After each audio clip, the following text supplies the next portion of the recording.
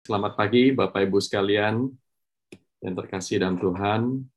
Sebuah lagu yang indah yang mengingatkan kita akan hal-hal yang penting, khususnya di tengah-tengah penderitaan yang mungkin saat ini kita alami. Pengalaman kita tentang penderitaan mungkin berbeda-beda ya. Berat, ringan, banyak, sedikit, macamnya juga beda-beda ya. Tetapi kita mau belajar dari firman Tuhan pada hari ini khususnya prinsip yang sama, prinsip yang Tuhan berikan, prinsip dari firman Tuhan. Mari kita akan tundukkan kepala kita masing-masing, kita sekali lagi tadi lewat lagu, lewat doa pembukaan, nah sekarang kita mau berdoa lagi di hadapan Tuhan, kita mau memohon pimpinan Tuhan lewat seluruh PA ini, supaya kita semakin diteguhkan, kita mendapatkan penghiburan dan pengharapan dari Tuhan. Mari kita berdoa, Bapak Ibu sekalian. Tuhan Allah Bapa kami yang di surga, apa yang kami alami tidak selalu dapat kami mengerti. Namun ketika Engkau memberikan kami petunjuk-petunjuk, berilah kami hati yang taat, hati yang merendahkan diri, sehingga kami boleh mengingat bahwa di luar kami ada Engkau, bahwa di dalam kami ada pula Engkau. Kami berada di dalam-Mu, Engkau ada di dalam kami. Engkau lebih besar dari segala sesuatu yang ada di muka bumi ini, dan segala sesuatu adalah untuk kemuliaan Tuhan. Pimpin kami ya Tuhan, melalui pembelajaran kitab suci pada hari ini, biarlah hati kami boleh disucikan oleh firman-Mu yang kudus. Di dalam nama Tuhan Yesus Kristus, sertai masing-masing kami. Amin. Nah, Bapak Ibu sekalian yang terkasih dalam Tuhan, saya pernah secara khusus melakukan refleksi tentang Yakobus pasal 1 ayat 1-8 ini dalam sebuah khotbah. Waktu itu saya mempersiapkan khotbah tersebut, dan semakin saya mempersiapkan, semakin saya menggali, semakin banyak yang saya dapatkan. Sehingga saya pikir waktu saya berunding dengan ibu cucu, ya, bagaimana kalau membawakan topik ini. Saya pikir kalau cuma satu kali nggak cukup ya. Setelah digali-gali itu banyak sekali. Itu sebabnya kita akan bersama-sama memikirkan Yakobus pasal 1 ayat 1-8 ini dalam 2 seri.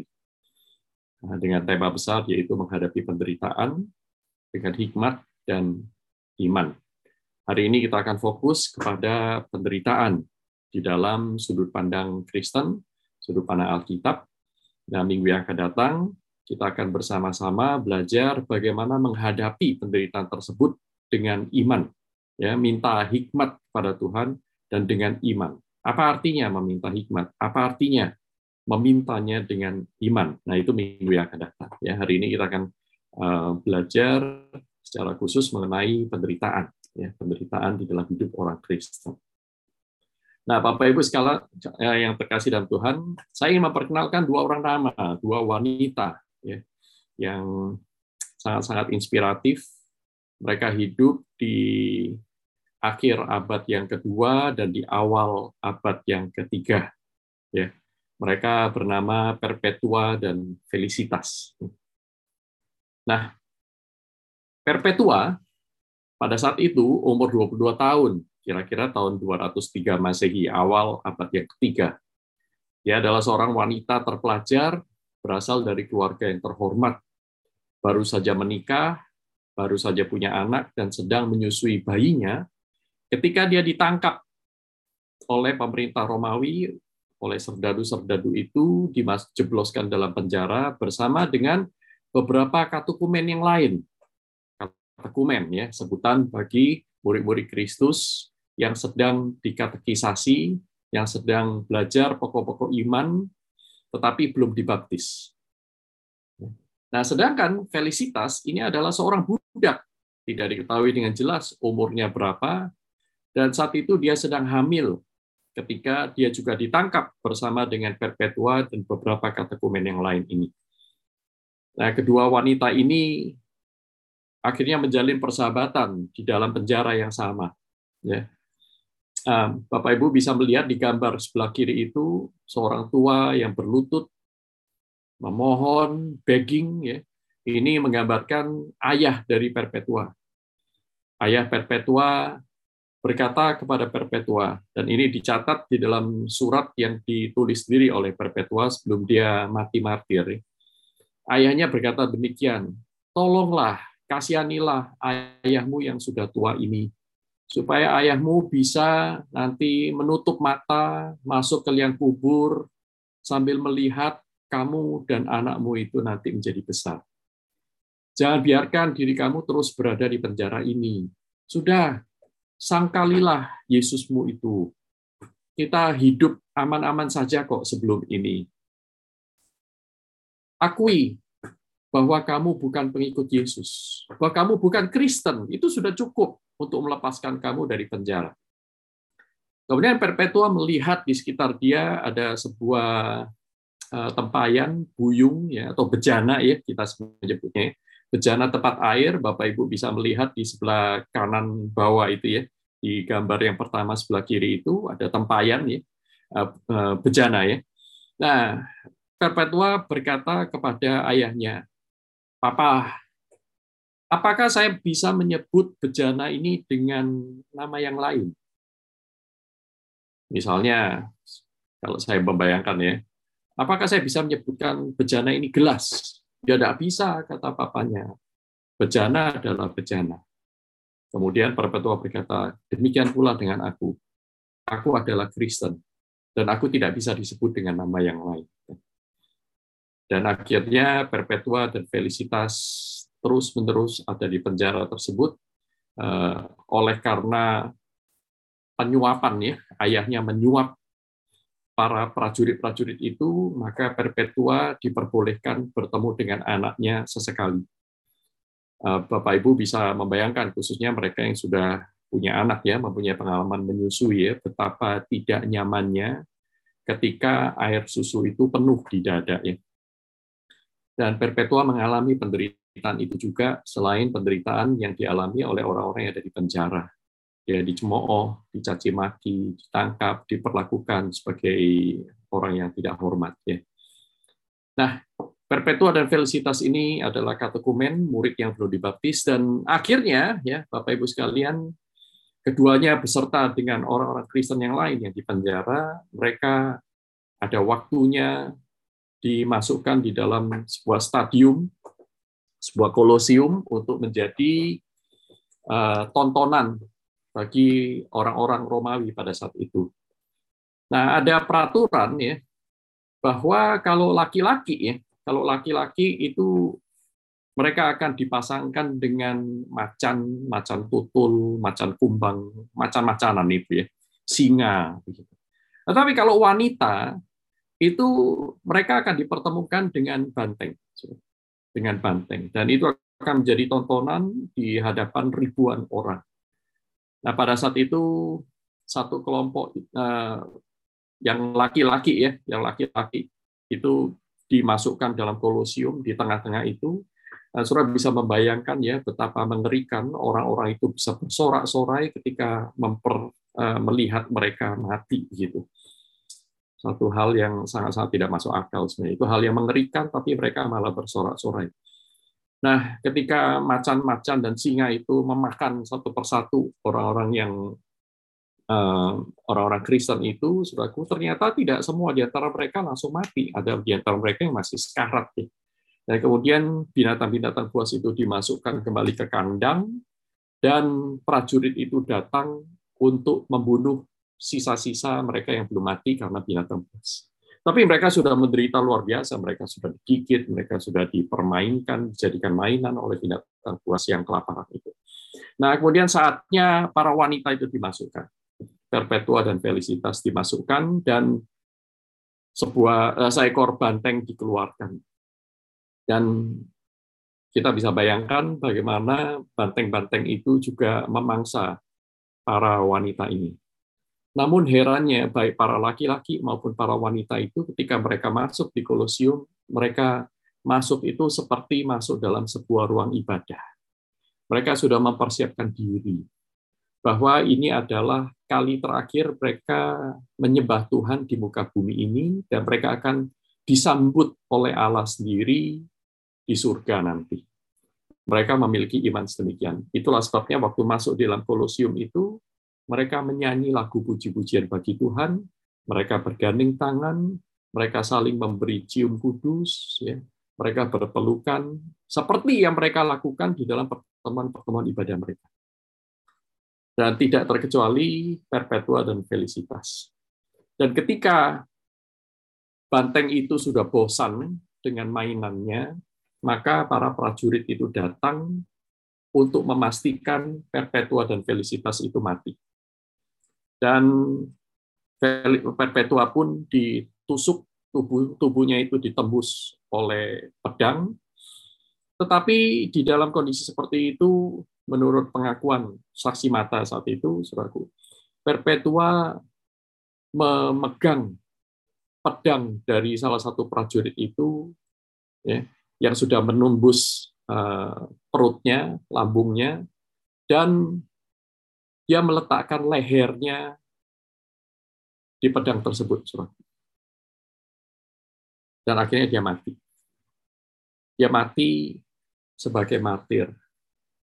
Perpetua dan Felicitas merupakan dua martir wanita di abad mula-mula yang luar biasa dan telah menjadi inspirasi bagi orang-orang Kristen di sepanjang segala zaman, termasuk hari ini bagi kita.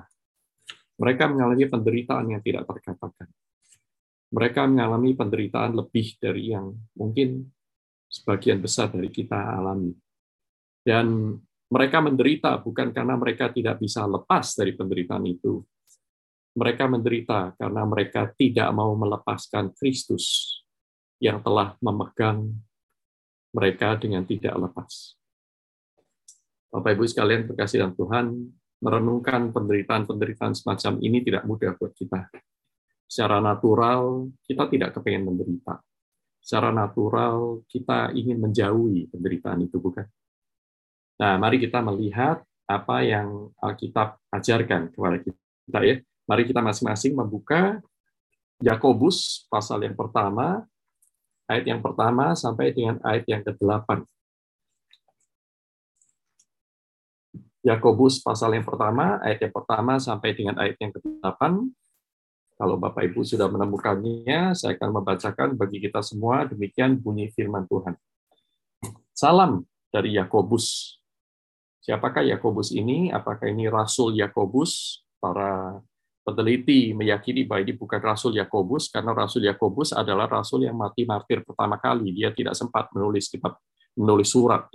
Jadi Yakobus yang dimaksud sini tentulah adik Tuhan Yesus, ya, adik yang tertua dari Tuhan Yesus, katanya, ya, menurut catatan sejarah gereja yang lain. Dia adalah pemimpin gereja di Yerusalem. Nah, demikian bunyi firman Tuhan. Salam dari Yakobus, hamba Allah dan Tuhan Yesus Kristus, kepada ke-12 suku di perantauan. Saudara-saudara, anggaplah sebagai suatu kebahagiaan apabila kamu jatuh ke dalam berbagai-bagai pencobaan. Sebab kamu tahu bahwa ujian terhadap imanmu itu menghasilkan ketekunan. Dan biarkanlah ketekunan itu memperoleh buah yang matang, supaya kamu menjadi sempurna dan utuh dan tak kekurangan suatu apapun.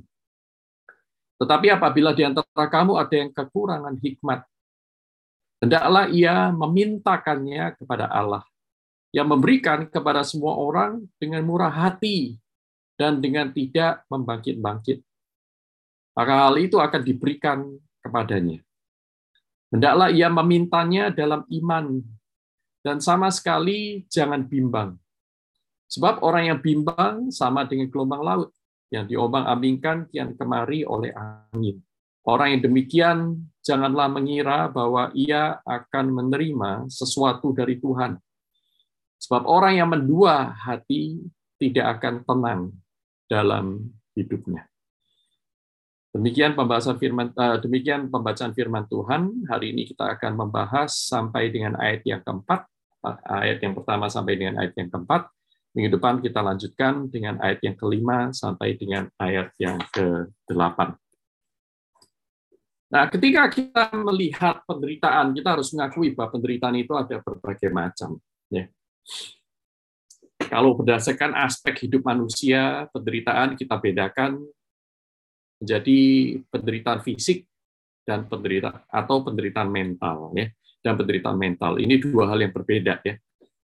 Sakit dicubit dengan sakit dibenci itu berbeda sakitnya, ya.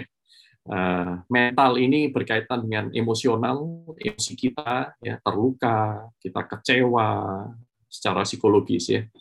Ada pula, ya, penderitaan yang dialami secara individual maupun penderitaan bersama secara sosial, ataupun kedua-duanya. Misalnya Perpetua dan Felicitas tadi, selain mereka mengalami penderitaan secara individual, mereka juga mengalami penderitaan secara sosial, karena mereka didiskriminasi, mereka ditangkapi, ya, karena mereka adalah bagian dari kelompok sosial masyarakat tertentu yang menamakan diri mereka Kristen, percaya pengikut Kristus, ya, bukan penyembah kaisar. Nah, kalau berdasarkan sifat, ya, ini disebutkan oleh Ray Ortlund, ya, ada 3 macam penderitaan itu. Penderitaan yang pantas kita alami, misalnya kalau kita malas sejak muda, ya akhirnya waktu dewasa kita hidupnya susah, ya, pekerjaan tidak pasti, pendapatan juga naik turun dan seterusnya. Pak, sekarang ini semua pendapatan kita juga naik turun, ya, jadi semua kita juga menderita, ya, tetapi berbeda-beda, ya. Ada orang menderita karena perbuatannya sendiri, ya, ini deserve, sesuatu yang pantas kita alami sebagai konsekuensi dari keputusan-keputusan kita di masa lampau. Yang kedua itu penderitaan yang sifatnya itu innocent. Penderitaan yang kita alami bukan karena kesalahan kita, tetapi karena kesalahan orang lain. Misalnya kita sudah mengendarai mobil dengan hati-hati, tapi kemudian kita ditabrak orang lain yang tidak hati-hati mengendarai.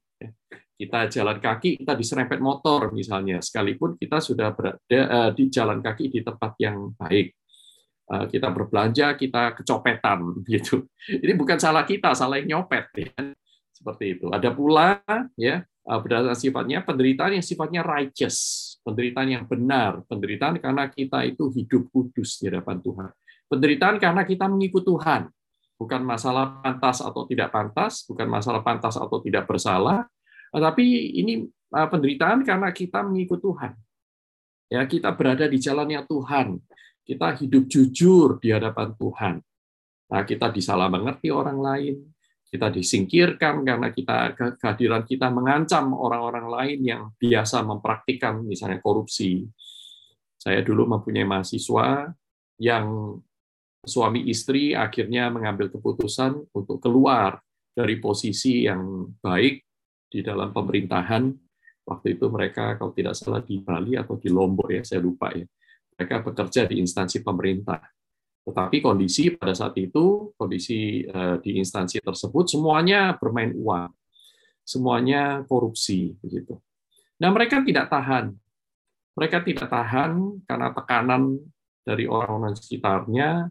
Akhirnya mereka mengambil keputusan untuk pindah ke Bogor.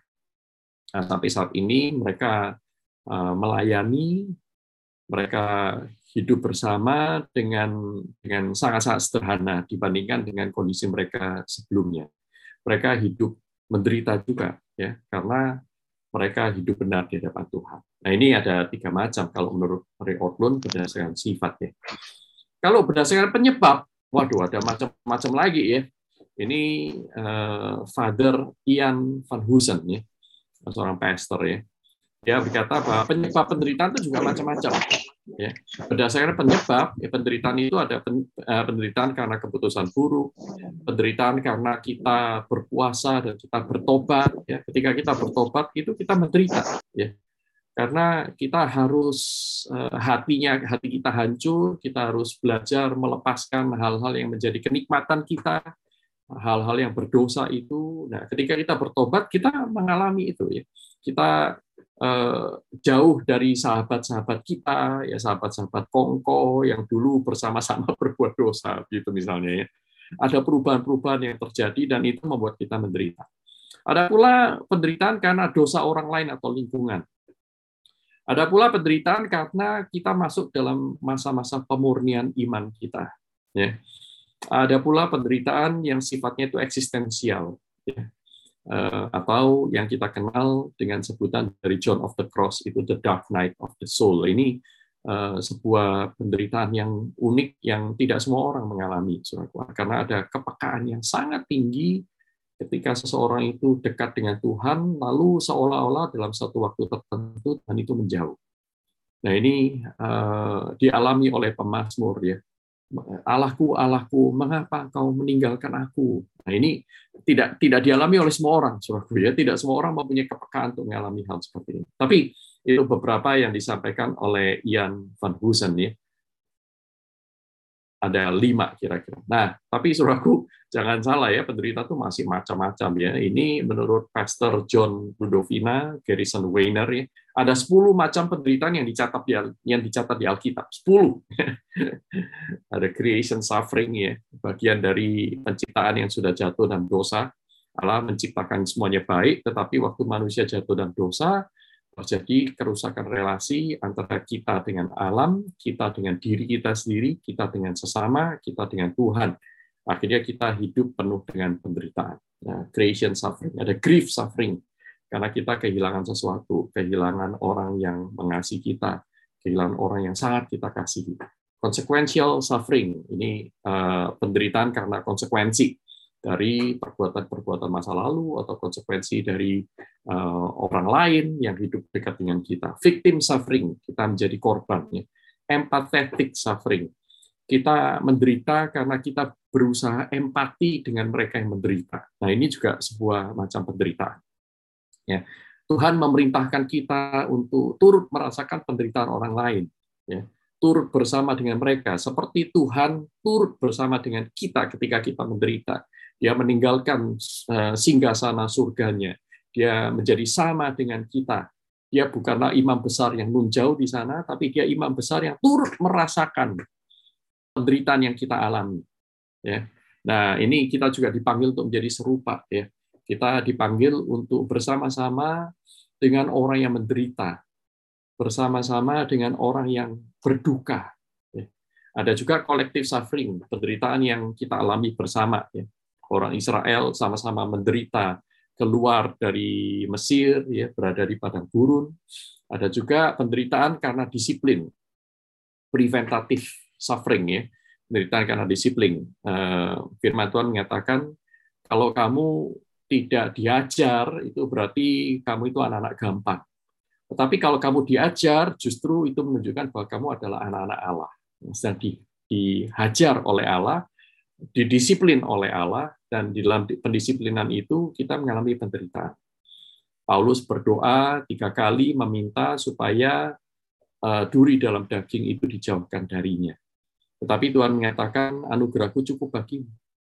Justru di dalam kelemahanlah kuasa Allah itu nyata. Nah, ini salah satu bentuk penderitaan karena disiplin Allah yang sebenarnya justru membentuk kita menjadi orang yang lebih kuat. Bukan diri kita pada diri sendirinya itu kuat, tetapi kita menjadi semakin bergantung kepada Allah yang kuat. Di sanalah kekuatan kita. Ada holiness suffering, ya, penderitaan karena kita berusaha hidup kudus. Tadi saya sudah menyebutkan beberapa. Opposition suffering, kita menderita karena kita ditolak dunia. Tuhan Yesus berkata, jangan heran kalau dunia memusuhi kamu, karena dunia sudah memusuhi aku terlebih dahulu. Ya, kita akan mendapatkan perlawanan dari iblis, perlawanan dari si jahat dan semua antek-anteknya, perlawanan dari dunia ini. Missional suffering, penderitaan karena kita hidup bermisi bagi Tuhan. Penderitaan karena kita mengikut Tuhan, memberitakan Injil. Kita ditolak, kita dicemooh, kita dihina, kita dijauhi. Kita akan menderita seperti itu. Nah, di antara 10 macam ini, saudaraku, kira-kira kalau saya lihat ya, ada 5 macam ini yang disebabkan oleh karena kita itu memegang iman Kristen kita. Ya, ada 5 macam suffering ini dari daftar ini yang merupakan penderitaan karena kita beriman, karena kita adalah orang beriman di hadapan Tuhan. Nah, Bapak Ibu sekalian yang terkasih dalam Tuhan, jadi kita melihat bahwa penderitaan itu bagian hidup dari seluruh makhluk hidup. Dalam Roma pasal 8 itu dikatakan seluruh ciptaan itu mengerang. seluruh ciptaan menanti hari penebusan, hari ketika kita semua dibebaskan dari semua penderitaan. Jadi orang Kristen atau tidak orang Kristen, Bapak Ibu sekalian bersama dengan saya, itu mengalami penderitaan. Penderitaan itu macam-macam itu tadi, ya. Melahirkan aja sudah menderita, ya. Ya, punya anak satu, punya penderitaan, punya anak dua, punya anak 10, penderitaannya macam-macam. Gitu. Ya. Belum lagi nanti tipe anaknya, ya. Anaknya kalau rebel, anaknya pemberontak, itu satu aja sudah seperti nanganin 5 anak, begitu misalnya, ya. Nah, ini, tapi problem pertanyaan kita yang akan kita fokuskan, kita pelajari, kita cari prinsip-prinsip firman Tuhan-nya itu adalah bukan masalah macam-macam penderitaan yang tadi saya sudah sebutkan itu, saya pikir kita cukup tahu hal itu, ya. Tetapi apa yang membedakan sih ketika orang Kristen itu dan orang lain menghadapi penderitaan? Apa bedanya? Sikap kita, cara kita menghadapinya.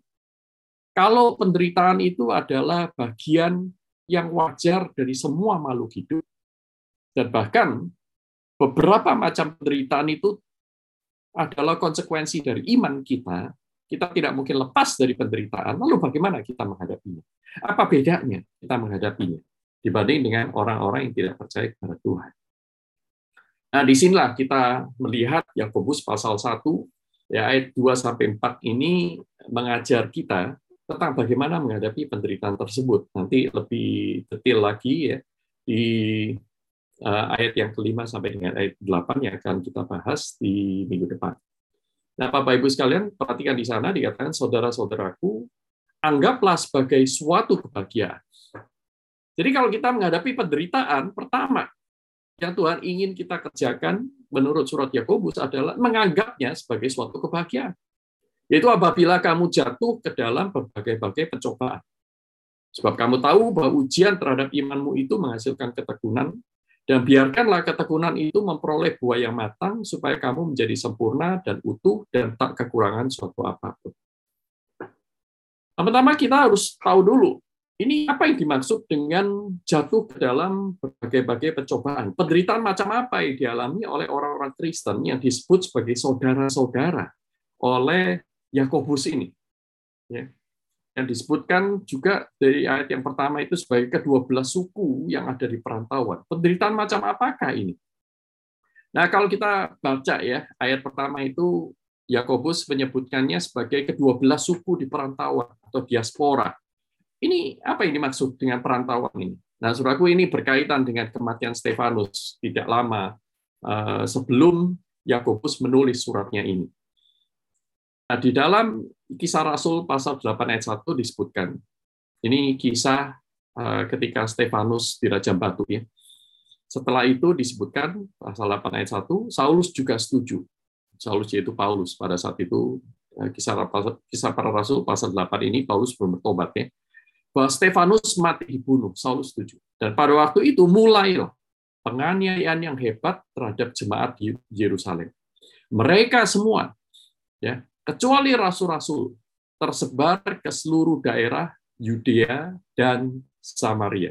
Dan ini dilanjutkan dalam pasal 11 ayat 19. Sementara itu, banyak saudara-saudara telah tersebar karena penganiayaan yang timbul sesudah Stefanus dihukum mati. Mereka tersebar sampai ke Fenisia, Siprus, dan Antioquia. Namun mereka memberitakan Injil kepada orang Yahudi saja. Ini apa yang terjadi pada saat itu. Jadi, saudaraku, ketika kita melihat bahwa Kisah Rasul pasal 1, ayat yang kedua itu menyebutkan bahwa saudara-saudara ini yaitu mereka yang tinggal di perantauan, ini yaitu mereka yang harus melarikan diri karena mereka mengaku diri mereka Kristen. Kalau mereka bukan Kristen, mereka orang Yahudi saja, biasa, atau bahkan orang Farisi, mereka tidak perlu melarikan diri. Karena orang Romawi tidak bermasalah dengan orang Farisi, mereka tidak punya masalah dengan orang Saduki, mereka tidak ada masalah dengan orang Esenes. Ya. Mengapa? Karena mereka tidak menolak. Ya, mereka tidak menolak menganggap kaisar itu sebagai raja mereka. Dan bahkan sampai pada satu titik, Julius Kaisar juga disebut sebagai son of God, ya, anak Allah. Nah, tetapi orang-orang Kristen hanya mengakui adanya satu raja. yaitu Tuhan Yesus Kristus, Raja di atas segala raja, Tuhan di atas segala Tuhan. Ya, saudara bisa melihat kredo ini di dalam kitab Wahyu, ya, kitab Wahyu. Di sana Yesus disebutkan sebagai Raja di atas segala raja. Dia adalah anak domba, Raja dari segala raja, Allah di atas segala Allah, Allah dari segala Allah. Dia duduk di singgasananya. Nah, dalam pengajaran Tuhan Yesus juga begitu, ya. Kalau anak manusia itu datang dengan segala kemegahannya, dia duduk di atas tahta. Nih, Matius pasal 25 ayat 31 dan seterusnya. Jadi orang Kristen mengakui satu raja, tidak ada raja yang lain. Jangan ada Allah lain di hadapanku. Mereka menyembah hanya Yesus Kristus, Allah Tritunggal di dalam Yesus Kristus. Nah, itulah sebabnya mereka pasti akan dikejar-kejar. Mereka karena mereka dianggap sebagai komplotan yang tidak mau tunduk kepada kaisar, itu sebabnya harus dibasmi.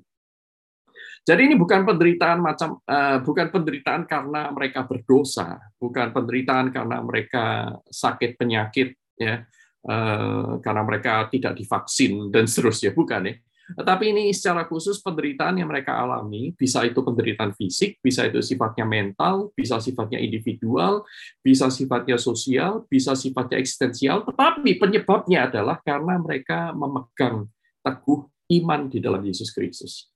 Ya, ini penganiayaan karena mereka hanya menyembah satu Allah, menolak ilah-ilah orang Romawi, termasuk menolak kaisar sebagai satu-satunya raja yang berkuasa saat itu.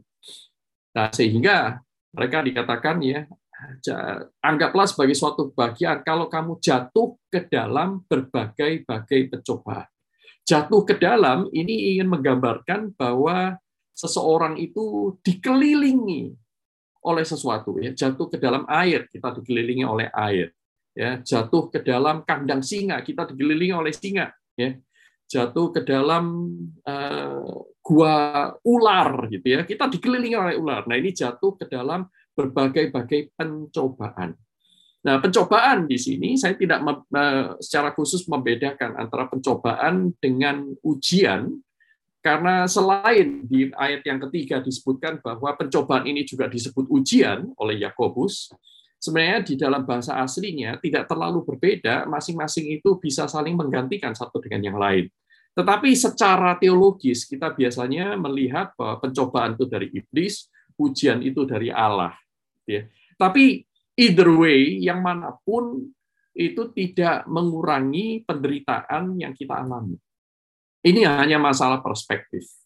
Tetapi di dalam bagian ini, ketika orang-orang Kristen, anak-anak Tuhan, murid-murid Kristus di abad mula-mula itu mengalami pencobaan, mereka mengalami penderitaan. Mereka dikelilingi oleh ujian-ujian iman itu. Mereka dikelilingi setiap saat itu dengan kondisi-kondisi yang sulit, dilema-dilema yang mereka kadang-kadang harus pilih. Mereka tetap percaya kepada Kristus atau menyangkali Dia. Nah, saudara perhatikan juga di sana ada berbagai-bagai pencobaan. Artinya, ya, ini bukan hanya 1-2 kali, tetapi berkali-kali. Bukan hanya satu macam, tetapi bermacam-macam. Nah, saudara bayangkan, ya, penderitaan semacam ini, seperti yang dialami oleh Perpetua dan Felicitas di awal khotbah tadi saya ceritakan. Demikian pula yang dialami oleh Paulus. Paulus menyatakan, aku mengalami kapal karam beberapa kali, aku dirajam batu, ya, para murid yang lain itu juga bahkan diracun, ya. Mereka tidak jarang di antara mereka itu yang disalibkan terbalik, ya, dan kemudian dibakar hidup-hidup di malam hari, begitu, menjadi obor-obor di sekitar kota Roma. So, itulah yang mereka alami, penderitaan semacam ini. Nah, lalu apa yang Allah perintahkan melalui surat Yakobus ini? Dikatakan di sana, anggaplah sebagai suatu kebahagiaan jikalau kamu jatuh ke dalam berbagai-bagai pencobaan. Nah, Bapak Ibu sekalian, kata anggaplah di sini artinya adalah pertimbangkan, pikirkan, pandanglah. Artinya apa? Bahwa realitas itu bisa kita lihat di dalam berbagai macam sudut pandang, cara kita berpikir. Nah, sebenarnya kita itu mempunyai kemampuan untuk memilih, tetapi seringkali kita tidak menggunakan kebebasan untuk memilih itu. Ya, misalnya, ya, ketika kita menghadapi kesulitan. Katakanlah, saya ceritakan apa yang saya alami. Dulu waktu saya tingkat 1 di teknik sipil, tingkat 1 ya, waktu saya masuk S1 itu, saya ada tawaran, surat tawaran untuk mendapatkan beasiswa ke Jepang, sambil bekerja tentunya ya. Nah, kemudian saya, singkat cerita, saya mengambil tawaran tersebut, saya akhirnya cuti ya, dan tetapi akhirnya saya tidak mendapatkan visa. Jadi saya rugi waktu, dan tanda kutip itu saya menderita. Saya kehilangan waktu saya selama 1 semester. Saya tidak jadi berangkat ke Jepang, saya sudah menghabiskan banyak waktu saya untuk belajar bahasa Jepang, tetapi nggak kepake gitu misalnya. Kemudian semester berikutnya, setelah saya cuti 1 semester, saya masuk lagi, saya tidak bisa sekelas dengan teman-teman saya. Dan teman-teman seangkatan saya dulu, bahkan setiap kali saya ketemu dengan mereka, perasaan itu jadi aneh dan kikuk ya. Mereka selalu bertanya, bagaimana kabarmu di Jepang? Enak nggak di sana? Ya, saya bilang, ya Jepang masih seperti dulu. Padahal saya nggak pernah ke sana waktu itu ya. Saya nggak pernah mampir pun enggak ya. Tapi ya nggak enak, malu, ada perasaan malu ya. Ya saya jalani saja. Nah akhirnya saya bertemu dengan angkatan yang baru, teman-teman angkatan baru. Di sana saya belajar untuk tetap memberitakan Injil di tengah situasi yang tidak nyaman. Sampai akhirnya lulus dari S1, saya masuk seminari di Indonesia. Nah, saya mempunyai beberapa alternatif cara pandang. Pertama, saya bisa menganggapnya sebagai kerugian. Waduh, saya itu rugi besar, kehabisan waktu, ya. Bayangkan kalau saya bisa lulus sama-sama dengan teman saya yang dulu, ya, saya bisa menjalani kuliah itu dengan lebih gampang, dengan lebih smooth, karena saya nyaman dengan teman-teman saya dulu, tapi ini masuk dalam lingkungan yang saya bisa menganggapnya sebagai sebuah kerugian. Tetapi saya juga bisa menganggapnya sebagai sebuah keuntungan, tergantung saya mau pilih yang mana. Keuntungan apa? Saya masuk dalam situasi yang sulit, itu membuat saya lebih menjadi orang yang lebih tangguh, ya, dan bahkan itu mengarahkan saya ya. Saya berpikir, wah bayangkan ya, kalau saya ke Jepang, saya nggak ketemu dengan istri saya yang sekarang ini saya jumpai, ya di seminari misalnya. Kalau saya waktu itu berangkat ke Jepang, saya tidak tahu saya akan menjadi seperti apa. Nah, kemudian saya juga bisa memandangnya dengan iman ya, dengan mengatakan bahwa apa yang Tuhan izinkan itu adalah yang terbaik buat saya. Toh saya memilihnya bukan karena kesalahan saya, gitu. Saya dibatalkan juga bukan karena keinginan saya. Itu sesuatu yang di luar kontrol saya, dan saya percaya kalau Tuhan izinkan itu terjadi, ini pasti yang terbaik. Nah, saudara, ketika Yakobus itu berkata, anggaplah, pertimbangkan, pikirkan, pandanglah. Itu artinya Yakobus ingin mengajak kita secara conscious, secara sadar, itu memilih cara berpikir. Ya, memilih cara berpikir. Memilih, saudara boleh memilih sebagai victim. Waduh, saya sebagai korban, ya, saudara akhirnya mempunyai mentalitas korban, ya. Victim mentality. Akhirnya saudara terus-menerus komplain, terus-menerus mengeluh, ya, menyalahkan orang lain, memainkan blame game, ya, menyalahkan orang lain, ya, blaming others terus, ya. Dan akhirnya kita tidak bertumbuh, tidak berkembang. Tetapi Yakobus ingin mengatakan bahwa pikirkan itu sebagai sebuah kebahagiaan. Pilihlah cara pikir yang konstruktif, pilihlah cara pikir yang Tuhan kehendaki. Yaitu melihat penderitaan itu sebagai suatu kebahagiaan. Waduh, saudaraku. Atau sebagai suatu sukacita. Nah, ini waktu saya mempelajari filsafat, misalnya filsafat dari stoicisme, ya, filsafat-filsafat yang lain itu ya.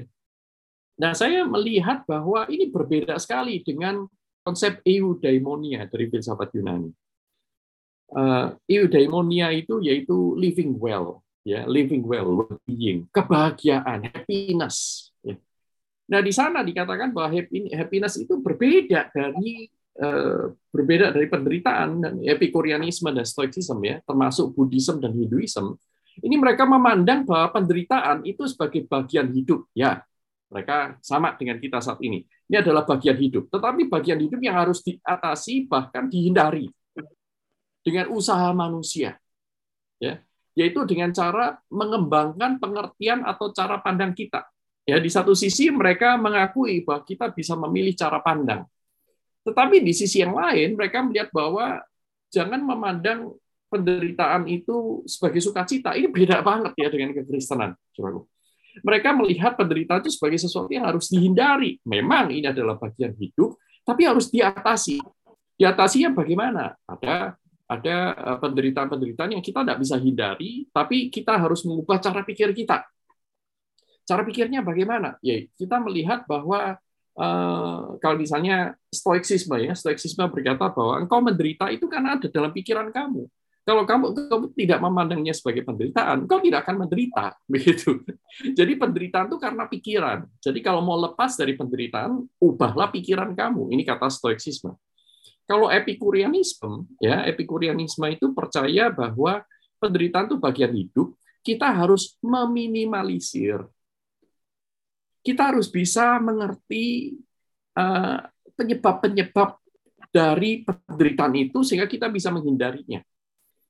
Ya, penderitaan akan terjadi ketika kebutuhan-kebutuhan esensial kita tidak terpenuhi. Ini kata Epikurian, ya kata Epikuros ya.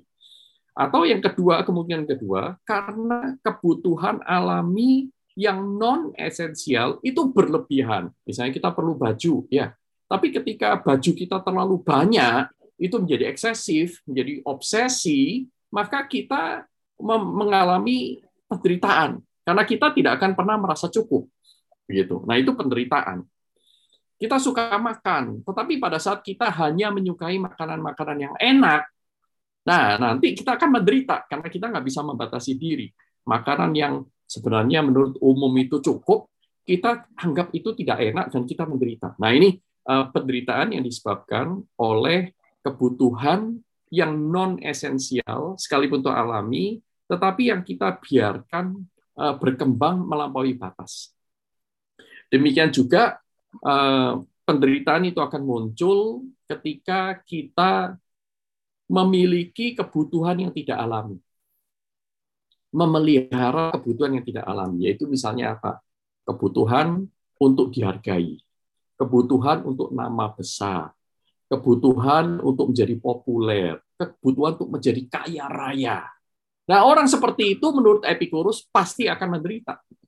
Karena pertama itu bukan alami. Nah, dan itu tidak ada seperti sumur yang tidak ada dasarnya.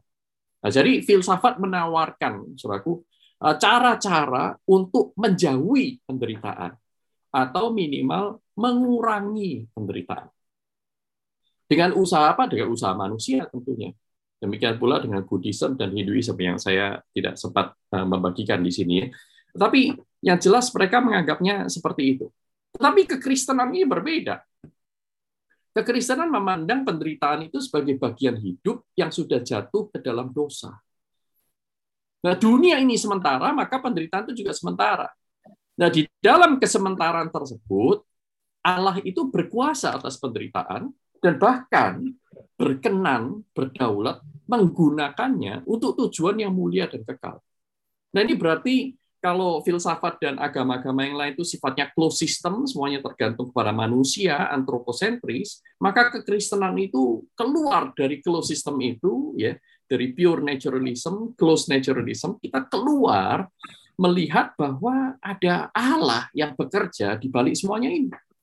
Dan bahkan ada nilai kekal di balik semua penderitaan kalau kita menjalaninya bersama dengan Tuhan. Nah, ini yang beda banget, saudaraku, kontras sekali. Kita tidak close, tapi kita open terhadap campur tangan Tuhan.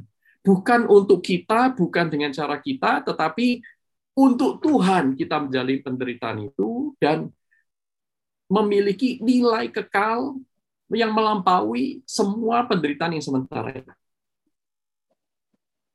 Ini perkataan dari Epictetus, penganut dari stoiksisme yang tadi saya katakan ya. Manusia itu terganggu atau menderita bukan karena hal-hal atau benda-benda, tetapi karena prinsip-prinsip dan pengajaran-pengajaran yang mereka bikin sendiri tentang hal-hal yang mereka alami tersebut. Jadi stoiksisme mengajarkan kalau kita mau melepas dari penderitaan, ubahlah caramu berpikir tentang benda-benda atau tentang penyebab-penyebab penderitaan itu. Yang ya tentunya tidak selalu berhasil ya, saudaraku ya. Tidak selalu berhasil. Karena kita kadang-kadang tidak bisa menghindari penderitaan itu adalah realitas. Dan kadang-kadang bukan hanya masalah kita berpikir. Nah, lalu apa bedanya ketika Yakobus berkata, anggaplah sebagai suatu kebahagiaan. Bukankah ini juga mengubah cara berpikir kita? Iya, di satu sisi iya ada benarnya, tetapi kita tidak close system. Kita melihat Allah di balik semua penderitaan tersebut.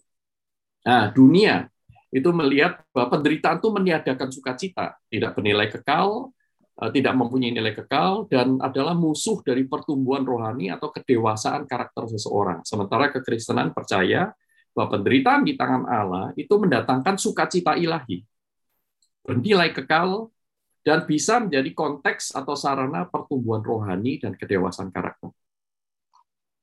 Nah, bagaimana mungkin pertanyaan kita sekarang bersukacita dalam penderitaan?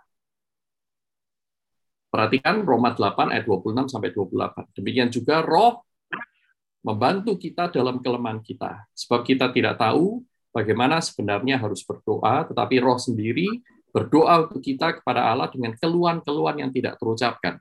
Dan Allah yang menyelidiki hati nurani mengetahui maksud Roh itu, yaitu bahwa Ia sesuai dengan kehendak Allah berdoa untuk orang-orang kudus. Kita tahu sekarang bahwa Allah turut bekerja dalam segala sesuatu untuk mendatangkan kebaikan bagi mereka yang mengasihi Dia, yaitu bagi mereka yang terpanggil sesuai dengan rencana Allah. Allah bekerja dalam segala sesuatu.